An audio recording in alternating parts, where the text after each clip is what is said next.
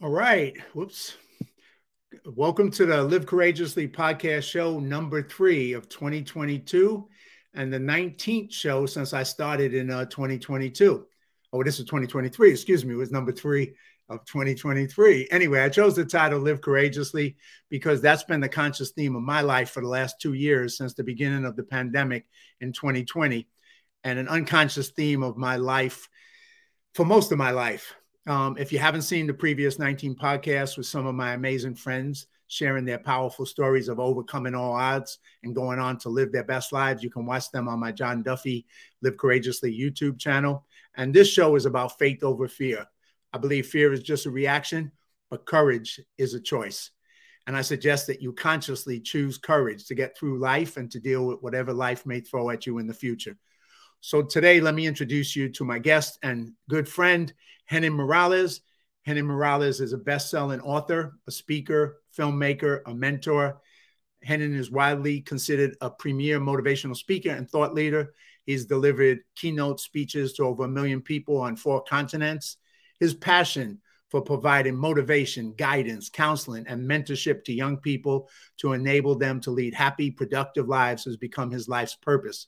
His inspiration stems from his personal experiences, having been a confused 17-year-old troublemaker who met some high-powered motivational masters, opening him up to some age-old principles of success and happiness.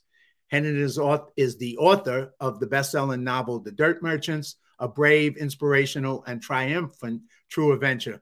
Although he's involved in multiple projects, including books, public speaking, events, and film, they all have one central theme: the direct coaching of kids and the coaches, parents, aunts, uncles, teachers, and other kids who influence them.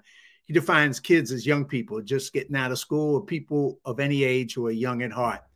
His films have been called a cross between The Breakfast Club, The Sopranos, and a Tony Robbins seminar, action adventure, musically charged, and I mean really musically charged, and transformational film experiences. Henning is finishing his 12th film, the third part of the Hit or Twist trilogy, and is embarking on an international film festival run featuring a number of his feature-length and short films, including Zen-tastic, Street Chase, and Hero, and A Hit or Twist. Additionally, Henning is co-founder of the Youth Mentorship Forum, hosted by the Upward Bound Mentorship Program at the University of Southern California. The forum was founded to cater directly to today's youth and the specific challenges they face.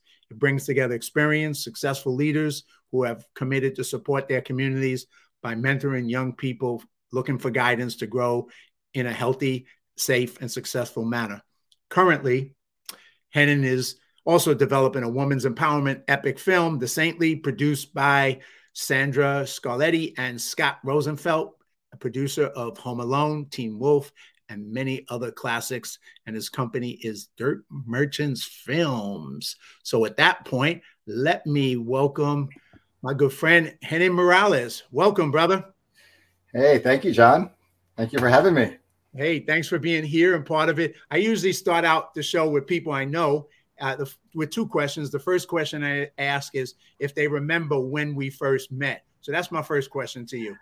Oh, yes. I think we met. We might have met in passing somewhere else, but the first time I remember having a conversation with you was at Ryan Long's event at LA Live. And that was back 2017, I believe, or 18. And that was a personal development event. And you were speaking and I was speaking. And I think we met somewhere in passing. Yeah. Was that the first time, or was that, am I right or wrong about that? Well, yes, it was that, but it was an event downtown at some kind of fashion place, I think. And downtown, you were LA Live, yeah. Mm-hmm.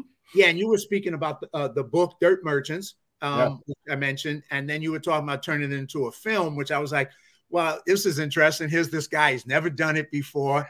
I mean, you were just full energy, 100% confident you were going to do this, make it happen. And so I think we had a conversation at that point. And then, of course, we connected further and further. And we'll get into that after, with that experience. But so that was my first question. And the second one was, what does live courageously mean to you? Well, in your intro, you hit the nail on the head. In my opinion, there's either fear or love. You can't have both. It's fear or love. So living courageously is living through love and not fearing the unknown, not fearing the unexpected, not fearing what could happen, not worrying about it. And that's a challenge for many of us, especially those of us who are going after big dreams, big goals, big aspirations, because you're constantly dealing with new situations that you probably should be fearful of. But it's much better. Instead of feeling that fear, it's much better to feel that love and have faith that things will work out if you take the proper actions. So fear versus love. Choose love. Choose love every time. 100%, man. And with that, to go back to you, let's share with the audience your journey. And you grew up in New Jersey. That's why I have my Bronx hat, because New York, New Jersey. I had to put it on for you. Yeah. But so you started out there, and I mentioned in your intro, when you were young, you were a troublemaker, knucklehead kid, like many of us growing up back in the day. And but that started you on a journey, and that journey eventually led to the stuff that you did, motivational speaking all around the world. So take us on that journey from that kid, that troubled kid, because it influences so much of your writing and your films. So take us on that journey from the beginning. Absolutely, John. Again, the Bronx is the best borough in all of New York, first of all, I have to say. And it's because it's the home of the New York Yankees. That's the reason.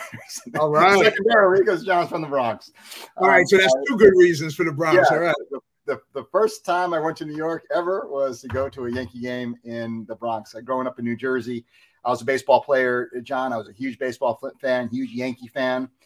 Baseball, you could say I've played all sports, so baseball was my love. And by the time I got into high school, I was a recruited baseball player. That was my sole purpose in life was to replace Greg Nettles at third base for the New York Yankees. And wow. That's what I was going to do. I switched from catcher. First it was to replace Thurman Munson, and then we lost Thurman, and I switched to third base, and and that was my sole purpose. I was a happy-go-lucky kid, fun, good student. And because of an injury, a sports injury, which I won't go into the details of it, but basically I got hurt and could not play sports anymore. And what that caused for me at that age, I had never had to deal with the fact that I did not have a purpose. I did not have a direction. I did not have a way to go, because my way to go was always sports. And that's where my mentors were, my coaches, and in all the sports, including baseball, but football and basketball. I played in wrestling and tennis. I played multiple sports, and I always had coaches that would encourage me and push me to be better, and also to give me advice on life. And as you're coming of age, you need a lot of advice as a teenager.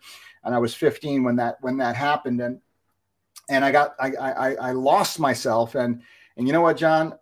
I said I was the absolute best at sports in my mind at the time. I said, I'm going to be the absolute best juvenile delinquent. There won't be any. They'll be talking about me forever. And I set out to be the best possible juvenile delinquent possible, which isn't the best plan usually as a teenager. But you set yourself a new goal. But it's kind of funny what you're saying. But later when you talk about your mentoring, you're right, because like sports for teenagers and for young people, having sports mentors, coaches, and leaders in the field of sports really can help kids growing up to become successful, to become happy, to be able to have a purpose and a mission in life. And not everybody does, because not every kid participate in team sports or have that purpose. But that's one type of thing that can influence young people for a positive. And when you lost that positive, then you kind of pivoted to something else. And that was your pivot because of the injury. Yeah. Yeah. Well, youth sports is such an important part of our culture in this country to develop young people. Any sport, doesn't matter what it is. Any sport every sport has that built-in coaching and mentorship. And as soon as I was able to coach my first son in Little League baseball, I relished that opportunity. And I also was able more recently to coach my other two sons. And so I spent years coaching baseball, which was my first love. And fortunately for me, by the time I was able to coach my third year, I was able to pick the name of my team. And of course, I picked the New York Yankees. And so I really actually I didn't play third base, but my son played third base, and I coached third base for the New York Yankees. I did it. I made my goal. But back then, when a kid doesn't have a substitute, it's not that sports is the only way to go in terms of mentorship for kids. If there's no substitute, if there's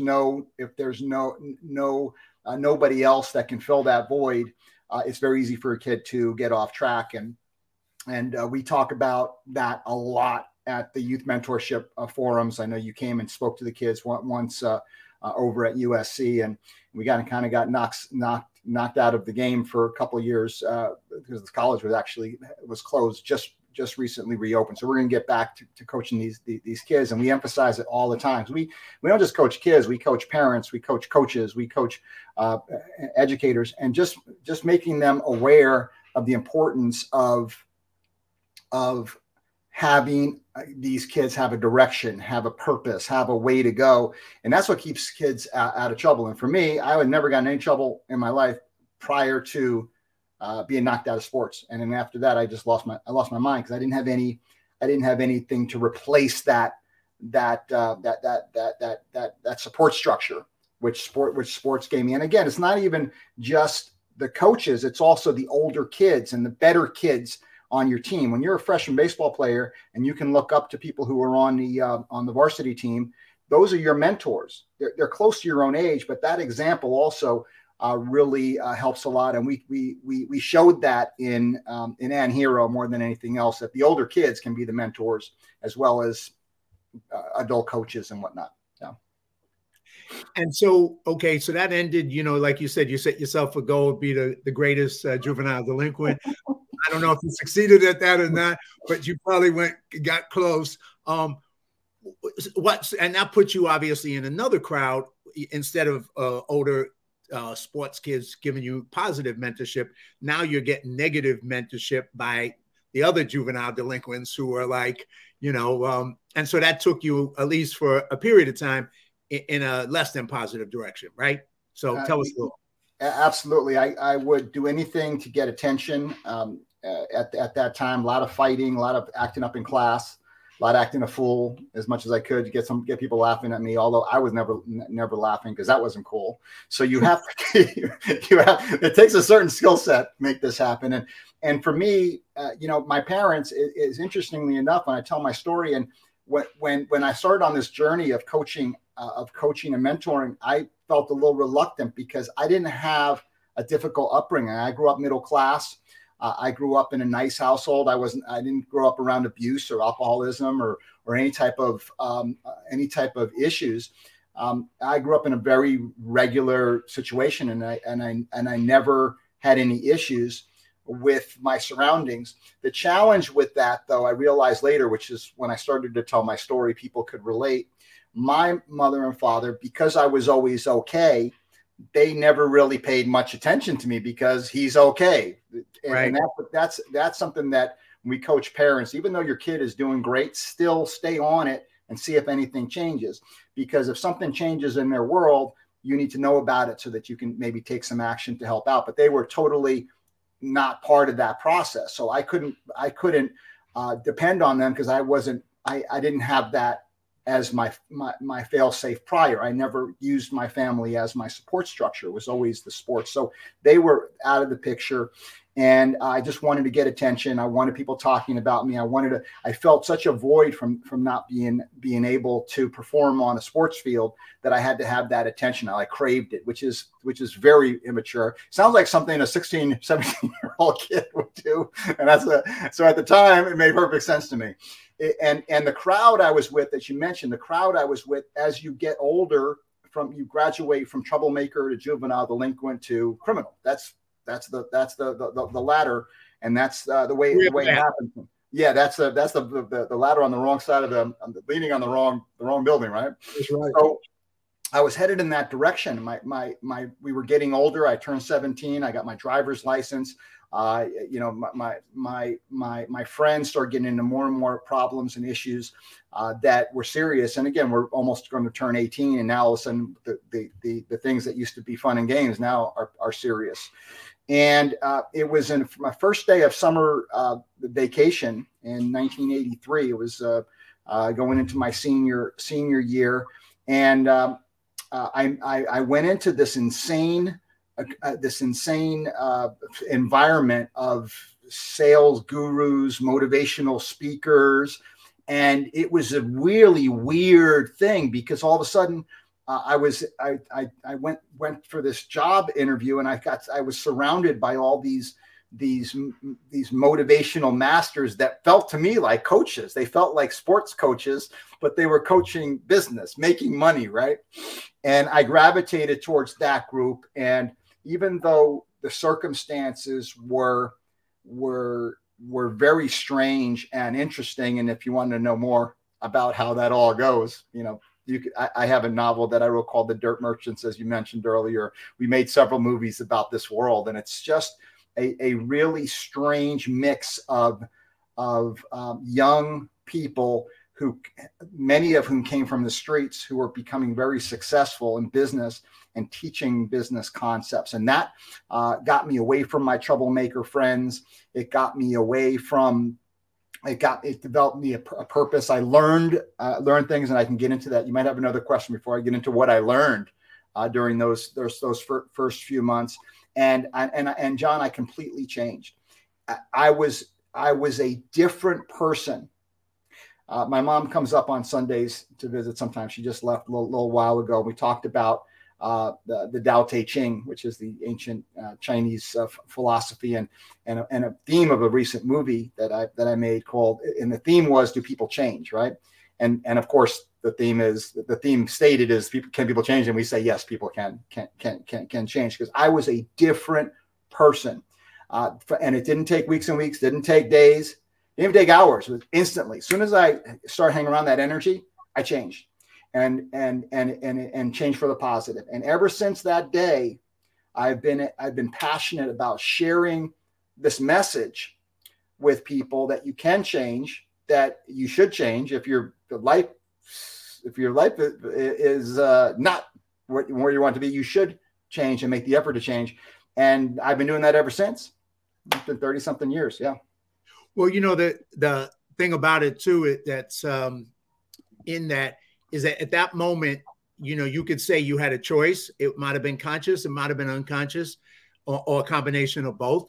But you had a choice and a decision, and you made a decision. You had like two paths in front of you, and this path appeared, and these people appeared, and you just gravitated towards that because that's what seemed to be the better path, the better choice, the better decision for you. And you're right. And in it, what you're saying too is sometimes change takes a while. People can change, but sometimes change happens like that in an instant. And so it's you never know how it's going to happen, but you always have a choice to make a change if you want to make a change. And that's up to you. So keep going with that.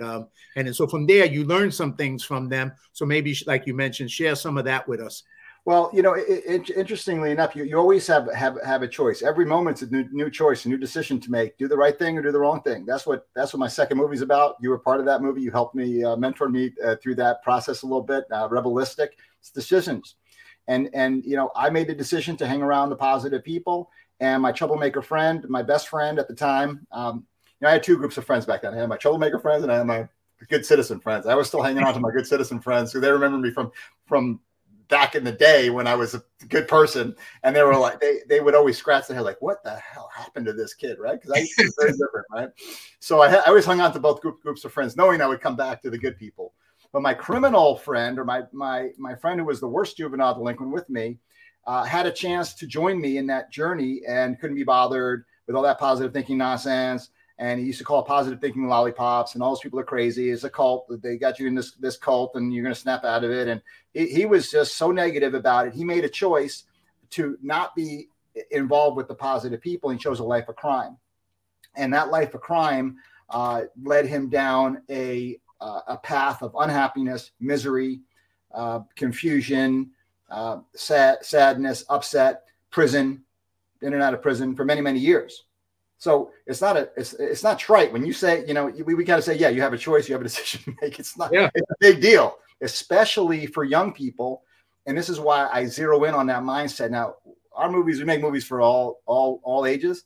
We zero in on that mindset because people are making decisions, John, as teenagers, they're going to affect the rest of their lives. That's They're right. making decisions on to go to college, not to go to college, to join the military or not join the military. You're making that decision at a young age. And you're making a decision to hit the books hard and become a great student, or go party with your friends. Go that route. These are decisions that teenagers are making, and these decisions are going to affect the rest of their lives. So it's important now at any age, but this is the time that we focus on. So when I met these guys, they were all young, brash. Couple of them that I gravitated to. I always gravitate towards like the most successful, like baseball players. Like I want to know who the best one is, so I can hang out with him and maybe get better. So I would gravitate towards the best ones. And they had cars, they had cash, they had vacations, they had nice clothes, they had beautiful girlfriends and going to fancy restaurants. These are all like kids in their early 20s, right? Now 17, to me, early 20s might as well be 100, right? That's old, right? 17, 19 is all 20, right? So I gravitate towards these guys, and I learned first of all, I learned how to set a goal. Now, back when before all this, I didn't know that was something that you could do, set a goal. The goal is something that there's a goalpost and you kick the ball at the goalpost, right? That's the goal, right? It's not, you hit the ball over the fence. That's a goal. But I never knew, as interesting as this is, I never knew the concept of setting a goal in life, or setting a goal to do this if it wasn't sports, right? So I realized you can set goals in other areas of your life, like set a goal to be a good person. Like, what a concept. What a concept indeed. Set a goal not to be a jerk. That was our first goal, right? Because I was kind of a jerk back then. And so, you set a goal. So that was very important, to set a goal and then work towards a goal. Another big thing in the early days, things that were just made all the difference in the world that I had no idea about. And the idea of having a positive attitude, and, we were kids that didn't read, but we didn't read Think and Grow Rich and Earl Nightingale and Tony Robbins and all that. We weren't readers. If you read something, it was because you had to read it. You were forced to read, and you didn't like it. You didn't like the book, right? Very true. And again, I'm just talking about like my mindset. I know there's kids that love to read, and that's fine too. But I wasn't a reader. I didn't know about a book that could be like help you be successful. Like there's a mindset for success. I did not know that.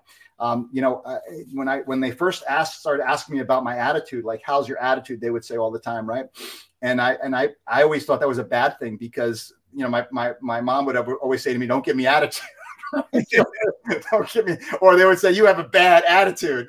No one ever said you had a good attitude. I never heard that concept. So having a good attitude was something that was to me. I was like, wow, this is great. I could have a goal, set a goal, have a good attitude. Oh my God, I was so happy about this. You can't believe. And I remember the first day I came back from hanging out with those guys, and my mom was sitting on the couch. Never forget this summer vacation. It's hot and sticky. We got no air conditioning in our house. We had a big fan upstairs. I don't know if you remember the summers back in New York back in the early 80s. Oh my God. And brutal, right? So it's hot, sticky. And I'm out in the streets all day. I've been on the streets of that day. I was probably out in Queens. I wasn't in the Bronx yet, but we'll talk about my territories if you want, John. Sure. We'll go there for a minute too, of course. Yeah. Yeah. We have to go to the neighborhoods. And so I came home and I actually greeted them. My mom and my brother were watching TV on the couch, and I greeted them and I said hello, right? And my mom was like, "Hello? What do you mean hello? What's wrong with you? What happened to you?" Right? And my brother's looking at me. I guess my brother's probably 13, 14 at the time, right? And they're looking at me like I said, "What's wrong?" I says, "Well, my mom said this to me. I haven't seen that smile in years," is what she said to me. Wow. My heart broke at that moment because I realized in that statement, she was happy. about that. She was happy Sure. about that, obviously, but she was in shock. And to me, it kind of all hit me, like the behavior, like my behavior was affecting all these people, especially my poor mom who didn't do anything. She didn't do anything to me, right? And I was just giving such a hard time. So it made it stick. So having a goal, having a positive attitude, those were two of the big ones early on, because I wasn't averse to working hard. I wasn't averse to, because I had gotten that training from sports, especially wrestling. Wrestling was the toughest workout. Anyone who's wrestled, that workout is insane to get ready for wrestling season. And so I wasn't adverse to working. So some of the things I learned also during those early days, John, going the extra mile, working hard. I didn't really have a problem with that one. Being a nice person, caring about the other guy. That was something that I had to really get my mind around that concept. Like, care about the other person, because I never thought about it. Like I'm picking fights with these kids, and when I was in high school, John, I picked fights, but I didn't pick fights. I didn't pick fights with smaller kids, and I wasn't a big kid. I was probably regular size, right? I was always find the biggest type, the biggest guy I could find, biggest, strongest guy I could find, pick with him, right? Because that gets people talking, right? It's no honor to beat up someone that's smaller, but if you can slay the dragon, right, then you can have some honor, right? So, but I was like, I never thought about like their feelings, like what they would be thinking. This kid is picking a fight with me. It's bullying, even though it's kind of bullying somebody that may be stronger, bigger than you. It's still bullying, right? Sure. But I didn't look at it that way. I didn't even care. I didn't think about it, right? And so at that moment, that was a big one. And when you're dealing in business and you're dealing with customers at any level, it's about what the other person wants. It's not about what you want to get out of the transaction. It's what the other person wants. Give somebody else, Zig Ziglar said, right? Give somebody else what they want, and you can get whatever you want, right? Right. And so those three were probably the biggest ones that really made a huge difference. And I never forgot those lessons, those three from the early days. Yeah. And then when did you pivot or begin motivational speaking, and how did that start? And then what was that journey as a motivational speaker and doing that before you got into the being an author and then being into the film side of it, of the world? Well, it started back in those early days after I learned the basics, right, and started to become successful. And I went straight to the top of that company. I broke all the records, that company. And because I was serious about applying the things that they were teaching. And I started to run the meetings. I started to run the trainings, and the groups got bigger and bigger. And then when that all went away, and that's a whole nother story, when that all went away, and I had to make another decision to go back to school, to go to college. And I dropped out of high school at that time, and I went back, got my GED at Bergen Community College. You know where that is, in Paramus, New Jersey. We both went on that path of dropping out of high school and getting our GEDs. Yeah, I got my GED, and it was so painful, because I was so embarrassed that I was doing that, because the people who did that it was a stigma to get a GED and go to community college. It was really a big stigma back then. And when you have pride, you feel that. So there was a little cubby hole just before you got up to my attic, a little like cubby there. And that's where I put all my books to study for my test. I put them in I was hiding. I closed the door and I put my little lamp on. I would study in there. Nobody knew that I was studying for my GED. My mom didn't know, nobody. And finally I accomplished that goal. Went to Bergen Community College, and then transferred to NYU after 1 year, and graduated NYU top honors. I made Omicron Delta Epsilon, which is the Honor Society for Economics. I was on the dean's list every semester, and I made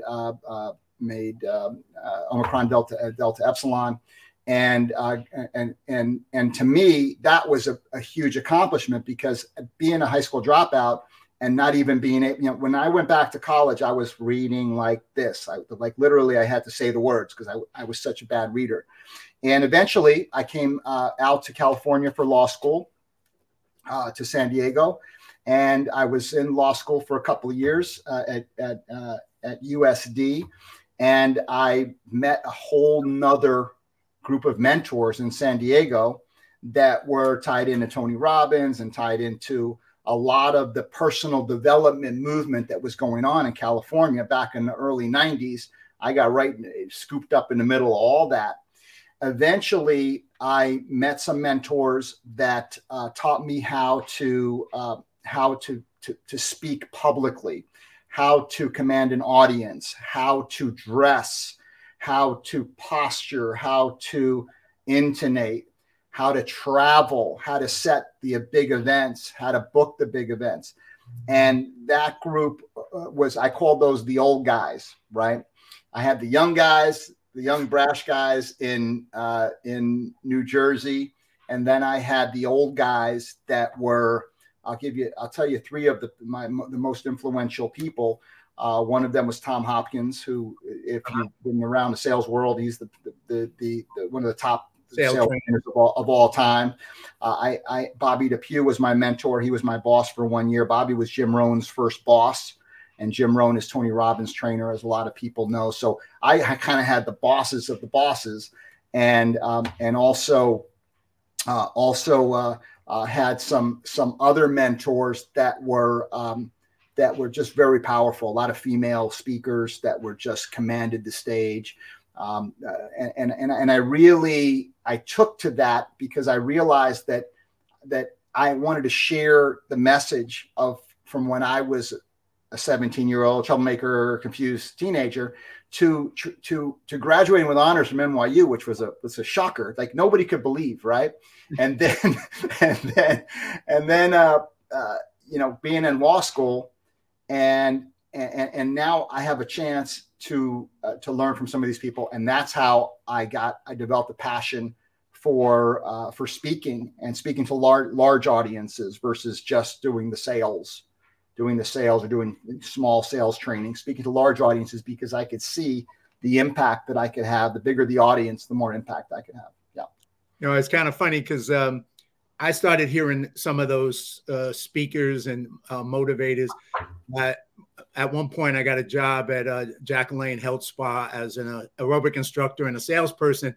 And my sales manager started playing those in his car. And at the time, I was like, I just thought it was silly, right? I was like, yeah, he's just, I started listening. And as I started listening, I started hearing the ideas, and they started to resonate, and then ran across Tony Robbins. And at that point, I had been working in the post office as a mail handler for 5 years. And I went and did his fire walk right next to my post office, did the fire walk, did the weekend seminar, and my life changed forever. And from that point, I made a decision to quit the post office, go for my dreams, which eventually took me to California.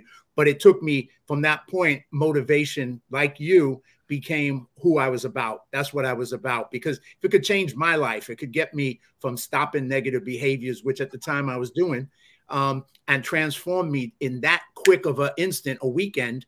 Wow, I wanted to spread that word to other people about how they could change and how they could pursue their dreams. So that's kind of led us, eventually to meet. But, you went from the motivational speaking, you had all those mentors, and then at some point you decided to write this book, sharing your experience, Dirt Merchant. What gave you that decision? Why did you do that? And then, of course, that opens up the film stuff. So let's start with that. Yeah, I appreciate that, John. And when I started to learn from my new group of mentors how to actually speak professionally, to me that was like the most ultimate. All of the happiness that I had experienced while I was younger, I realized that I was happiest when I was teaching these concepts to other people. It wasn't just applying the concepts. Now, I had to apply the success principles and be successful. You have to apply it to be successful first. Otherwise, you can't share what you don't know, right? And one of the lines, well, you know, Spencer's my alter ego in my movie. Spencer says, only something or other. I think it's a bad word. Only something or other would try to teach something that he doesn't know, you know. And we see that a lot. And to some people, that's a foreign concept. Why wouldn't I teach you something just because I don't know it? Well, because you just shouldn't, right? So I knew that it worked because it worked for me, and I applied these things and became successful in my own definition of success. Everyone's definition of success is different. I had my certain goals. I achieved my goals and kept going. And so to me, I was happiest when I was sharing those concepts, when I would coach my friends, when my friends were having difficult situations at that time. And by the way, going back in time again, I'll come back forward, but going back when all that happened, I reestablished all my friendships with my friends. I nearly destroyed all my friendships because I was just such a bad influence on them and I had to go back and to me, when I went back and reestablished those friendships, people that I'm still friends with today, many of those people, some of which are collaborators with me on these movies, because they remembered me from back then and the change, which is also interesting. So redeveloping those friendships and coaching and mentoring after redeveloping those friendships, some of my friends even. And then when I was at NYU, I would always be the leader of the little study group, right, that we had, and helping even now kids that would think of me like wouldn't even like want to be around me a few years ago in high school. Now I'm coaching. So my point in sharing that with you is that I knew that I found my calling. I knew that's what I really wanted to do, that I loved it. And I poured all my energy into that. And I did that for 10 years. And I traveled the world as a speaker, as a coach. And I spoke to groups of 25 to 2,500 to 5,000, 8,000 people, big audiences. Small audiences, wherever there are people, I'll go talk, right, and share my message. And I taught on personal development, I taught on time management, I taught on goal setting, taught on positive mental attitude, sales training, whatever you name the topic. And it's only because, John, I learned it from the best people. I learned from, and you know, monkey see, monkey do. I copy what they do, right? So when I saw Jeff Olson and his talk, I copied that. I copied his talk. When I saw Tony Robbins' talk, I copied his talk. When I saw Tom Hopkins, I just basically duplicate what they did, but do it in my own way, right? Sure. And so it's not that I invented anything or I created, maybe I put my spin on it, but these are principles that I knew worked for these other people and I applied. So I was very happy. I did that for 10 years.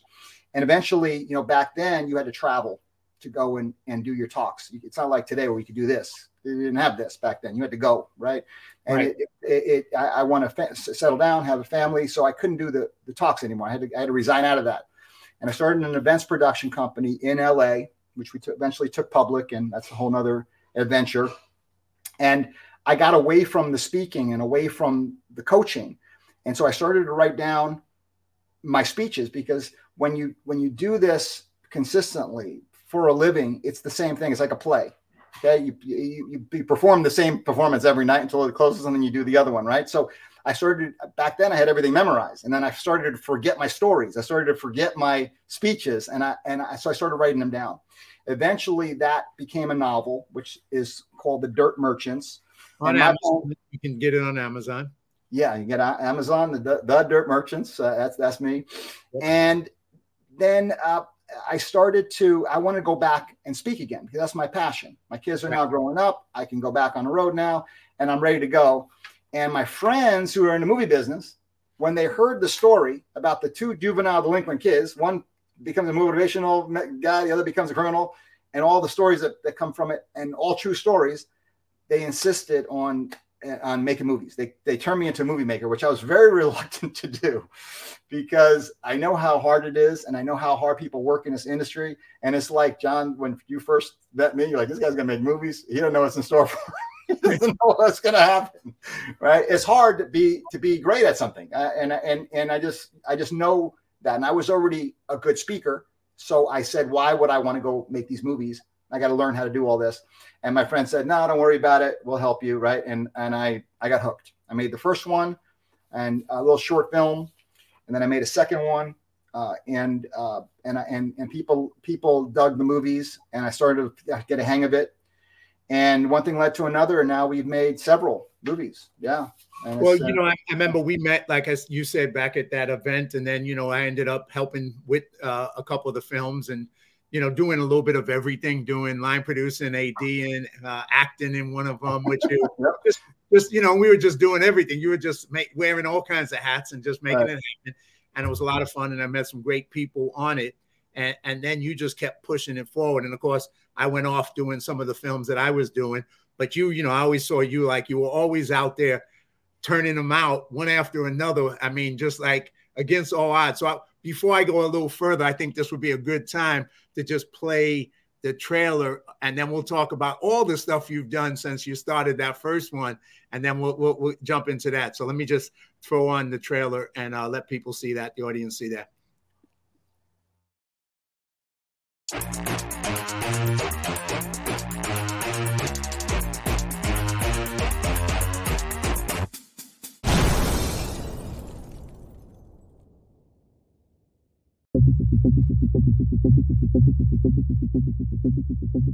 It all started with the first installment of the Dirt Merchants film series, Romancery. You go out there, you walk like you're going somewhere. You stick your chest out, you beat it. Which morphed into a feature film version, Rebelistic. Jay, he fired up. Fired up. Let's go. The true love and motivational Destinova. Then the raw persistence of Street Chase. What does this guy look like again? Skinny white guy with black hair. Capiche? And to raise awareness for the Suicide Prevention Lifeline and Hero. You better start loosening. I'll drop you right now. And the gritty, pretty love triangle, Hit or Twist. And he's messing up my stuff. I don't You're shit! From you. And it's gonna stay that way. The Mafia Turf War, Cherryest Jam. I would not let her take me down.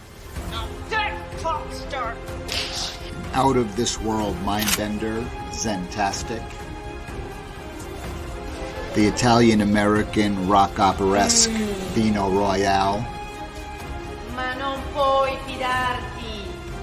Cosa sapere questo americana delle nostre The cose? youthful and strange eccentric.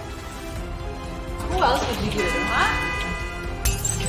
And the Chinese-American joint venture X-Style.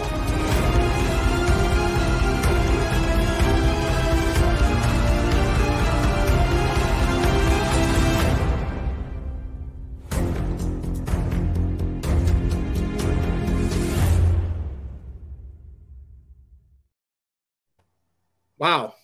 A whole lot of films in a short period of time, man. Yeah, it's 5 years. Made all that magic happen with only about 1,000 other people. Well, yes, and there's a lot of things to say about them. Obviously, the music is unique and very special, but just the amount of quantity that you turned out during those 5 years, shorts, features, how you did it was pretty amazing too. I know some of the behind the scene tales of how you pulled off some guerrilla filmmaking and shot at places that is like impossible, but they let you do it anyway. But the other period where you kind of had a quote, I think you called it the years of insanity, which was the COVID, right? The COVID years when everybody else kind of shut down or hid or retreated. You went out there and still made films during those 2 years and found a way to keep going and keep making stuff happen. So that was something that I was also impressed by you as well. But tell us a little bit about the journey, the amount of films, the things you learned. And obviously we're going to talk a little bit what you got going in the future, because if you did all that in 5 years, I hate to see the next 5 years. And I mean that in a positive way, because, there's a hell of a lot of content there. Well, we're gonna be doing it together. So get ready. Get ready for the next 5 years. I mentioned that my friends encouraged me to start making movies being in Los Angeles and being around the entertainment business for all these years, producing events, I've got some really great friends who are really great at what they do. And the first step was developing that mentorship. And you're part of that group, John, that helped me, even though it was a little bit later after the book had already come out when we had met. I had friends who gave me really good advice, and I also had some very good connections to help me kind of get off to a fast start in making movies. One of my mentors and very good friends is Andrew Lane, who is a very successful music producer. And another one, as I mentioned, John, is one of the people that helped me in the earlier years. And then Richard Walters is another one who's a co-founder at Bold Films. And I have other people, and I don't want to leave anybody out. There's a lot of people that really helped to get things rolling. But I had kind of an unfair advantage because I had all these friends that could show me. Now, none of these people are going to do anything for you. They'll give you advice. You got to go. You got to go do it. They'll give you collaboration, but you have to do it. Excuse me. So Andrew actually helped to cast the first. I knew nothing about making movies. I had made TV shows before because in the personal development world, there's always interview shows that you do, and there's performance shows that you do. But making a movie is a whole nother world. It's not even anything close to what you do on television. On television, you go fast, you turn it out, and you keep going, right? Movies, you got to take your time, do it right. If you're making a film, you have to slow down and just cover all your bases. So the first one, John, I was very nervous about making a movie. I didn't know anything about making movies, but I did have Andrew Lane in my corner who said, "I'll help you." He said, "Look, man, these books have to be movies." And Andrew did produce High School Musical. He produced Hannah Montana. He produced Disney Mania. A lot of his early work was with kids, teenage stars, right? And he gravitated towards the message for teenagers in these movies. It was very obvious why he was a fan of the book and why he wanted to make the movie. So the first one, I was so nervous about making a movie. I said, okay, we're going to make this all music. So I don't have to coach anybody on how to act, right? We just do music, right? And we got Andrew Lane. You can just do music. So it's 90% music. And second, I don't want to direct it. I don't know how to direct a movie. So I hired a director to direct it, and I wrote the script. Andrew provided the music, and I put it all together. And kind of led the charge of putting it all together. And to me, that one was so special because we made something very unique and very different that tells a story in a very unique way with all the music. And you do the first one. How do you make a movie? Well, make a movie, and then you learn how to make a movie, right? You learn all the things. And by doing a short, I was able to gather a skill set, develop a skill set. And Andrew helped me a lot. He was with me we cast the movie. And we cast the movie. We didn't cast based on acting necessarily. We cast based on a look that we were going for on this music video type of rock opera movie that we were making. And then I was also fortunate to have Mike Manning, who's a veteran actor, even though he's still a very young man, was young at the time in his 20s, and to be the lead in the movie. So we had somebody who can definitely act. And also he's been on enough movie sets. He can also coach me on how it's all supposed to go, right? So he helped produce it and direct it and produce it and acted in it. And then when we screened that, John, I screened it at a theater in West LA. And maybe it was 150 people there. I don't know how many people were there. And I was so nervous that I didn't have this many doubts. I didn't have this many doubts in anything for a very, very, very long time. And it was butterflies were going. I wouldn't even go in the theater to watch it. I went down the block. I walked around the block 3 times while it was going on. And I came back in, and almost towards the end, I peeked inside, right? And everybody's staring at the screen, right? And to me, that was like, wow, they're still here. I think I was there that night. I think I remember. It's the same screen. Yeah. So people liked it. That to me was, if people aren't going to like this, then I'd rather go back to speaking, right? And not do this. We made one, we're done, one and done. So we said, let's go ahead and make another one, right? the crazy idea to expand it into a feature film. And then we had to go back to the actors that we cast for the first one. And remember, we didn't even really know their acting skills, and we coached them all, and they did a great job in the follow-up movie, which was Rebelistic. And that was a feature film, beautiful movie, and just lots of music, lots of drama, lots of thrilling moments. And then that led to the next one. And right when we were about to, we were filming the next movie, and my goal was to get a couple of movies done and then bring them out onto the festival circuit, which we were going to hit on 2020. And we had everything lined up. We had the financing, we had the events we were going to be hitting. At that point, we had 3 completed movies, 2 shorts and a feature, and we're working on another feature. And then 2020 hit, and we really, all our plans went out the window. And so rather than just go away, I got my investors together, my team, the group, who, are such great people, and they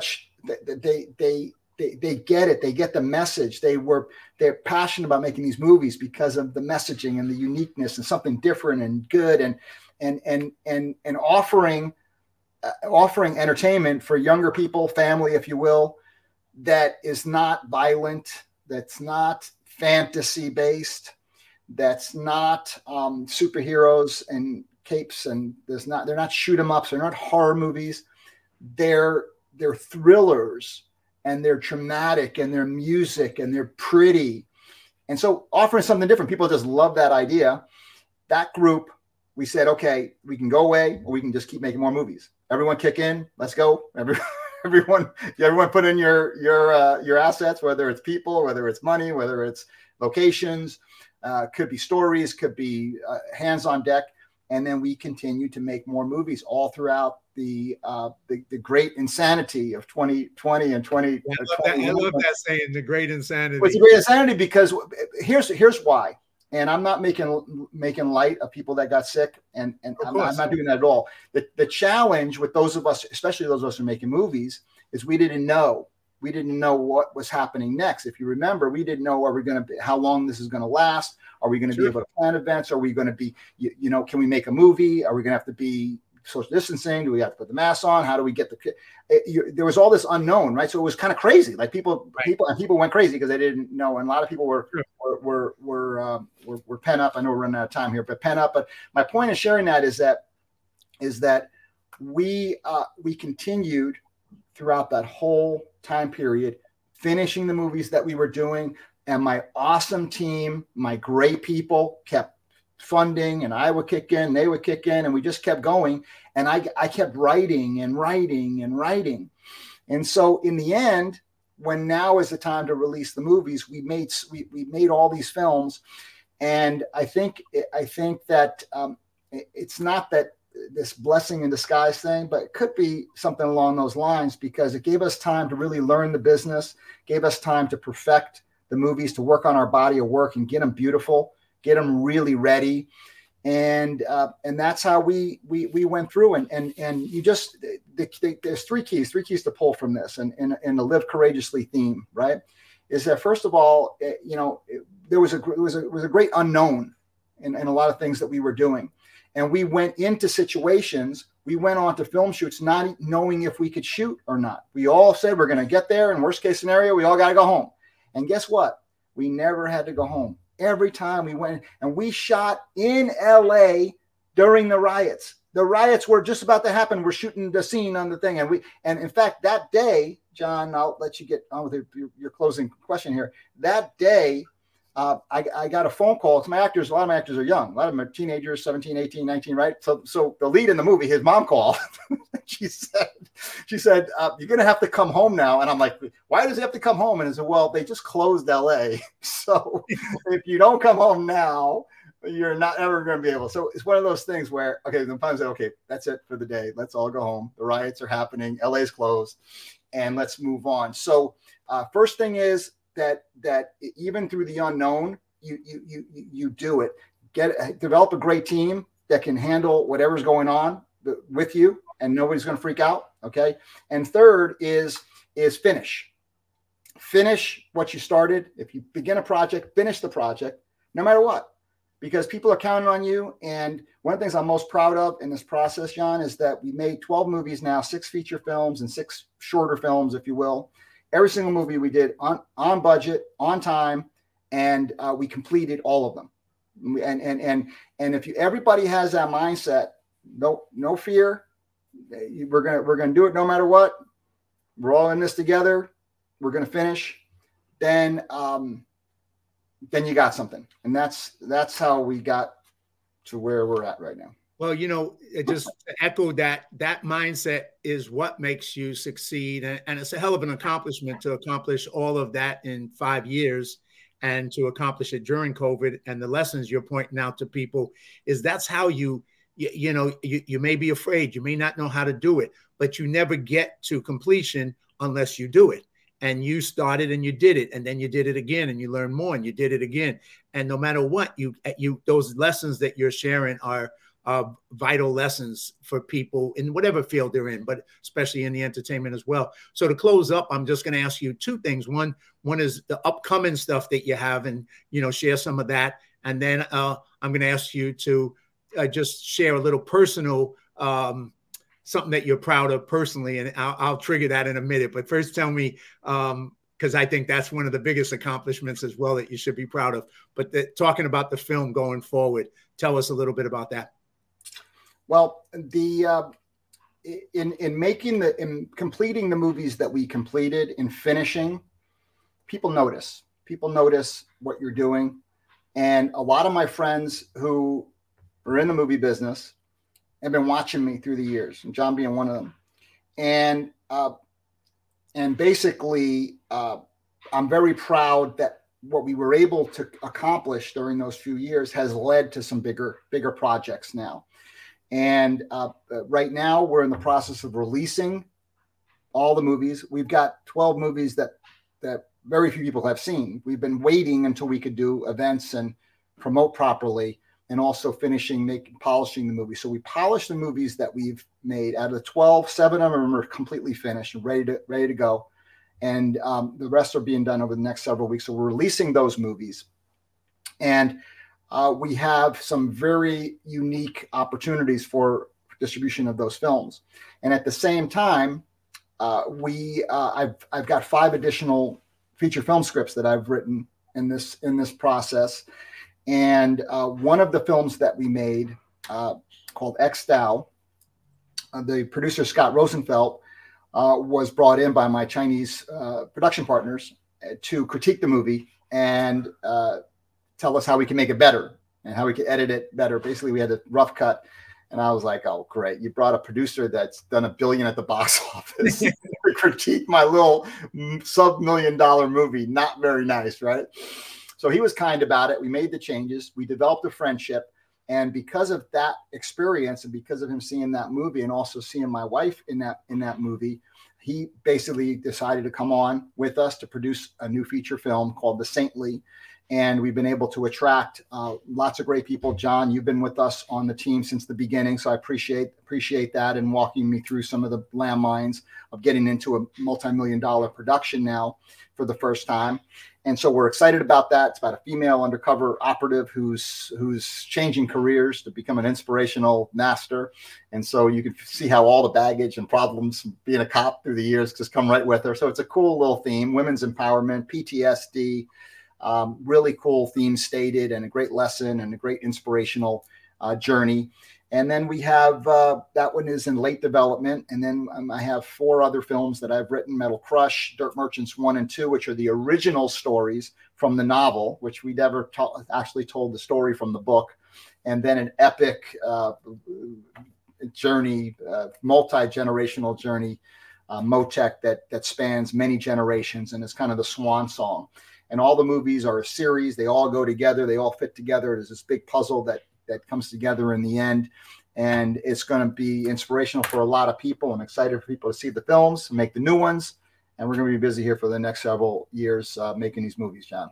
And for people who want to get involved, and I look forward to working with you on this one, the Saintly in particular, as well as others down the road. But for people who want to get involved with Dirt Merchant Films, Dirt Merchant Universe, Dirt Merchants Tribe, where do people go to get involved, support you, see what you're doing? What's the contact information for that? Yeah, just start dirtmerchantsfilms.com, just like it sounds, dirtmerchantsfilms.com. Everything's there. The trailers are all there. You can send an email, get involved with us. We're open to backers. We're open to collaborators. We're open to new friendships. We're open to motivators. And I want to just mention, we're marketing the movies primarily through the inspirational, motivational, transformational world. People like John Duffy who have a message and have a platform. That's how we're marketing. So if you have that, we're all about doing a joint venture where we can all make money on the sales of these movies, so we can make more. Exactly, and touch people more, because that's the whole message from your whole life of motivation and mentorship and all that. And this is just another form that you're using to do the same thing and reach people in a different way. And so it's very powerful. I'm glad to have you on the show. Before we finish, and I'm going to ask you, any closing notes. You also recently had a very proud moment with, besides mentoring, being a parent, and that's something I just wanted to, if you're willing to share that. Yeah, I can. I can only share so much of that, but I can tell you this, that when you live with the principles and the integrity that John teaches, that we all learn from the masters from way back, and we're all passing down to the new kids. Being a parent's a big part of that, process, because everything you're doing rubs off on your kids, and a lot of the mentorship and coaching that I learned, I just give to my kids every single day, right? And so I've got 4 great kids. They're all motivated, great citizens, and good people. And my oldest graduated as a pilot from college in top honors, and was accepted into a very prestigious training program, officers training program in the United States Navy. And he is now serving our country. And again, for me to see this, the transformation of a kid that just was positive, happy-go-lucky, motivated, to now this like serious officer. He's still the same happy-go-lucky kid, but to see like the pride, when we went to go to the graduation month back, and to see the pride in his classmates, and also my pride as a parent, and the concepts that we're sharing, they work. It's not an experiment. You can make your life better. You can have a positive impact on these kids. You can definitely do it. It's going to take a little work. It's going to take a little attention. But hey, we're working anyway. Might as well work at doing the right thing versus not doing anything about it. So I'm very proud of my oldest son. My other ones, they're all doing great. They're younger. They're paving paths and paving their way in this world. And in the end, when it's my time to start slowing down, I know that I've got four motivators out there that are just spreading positivity.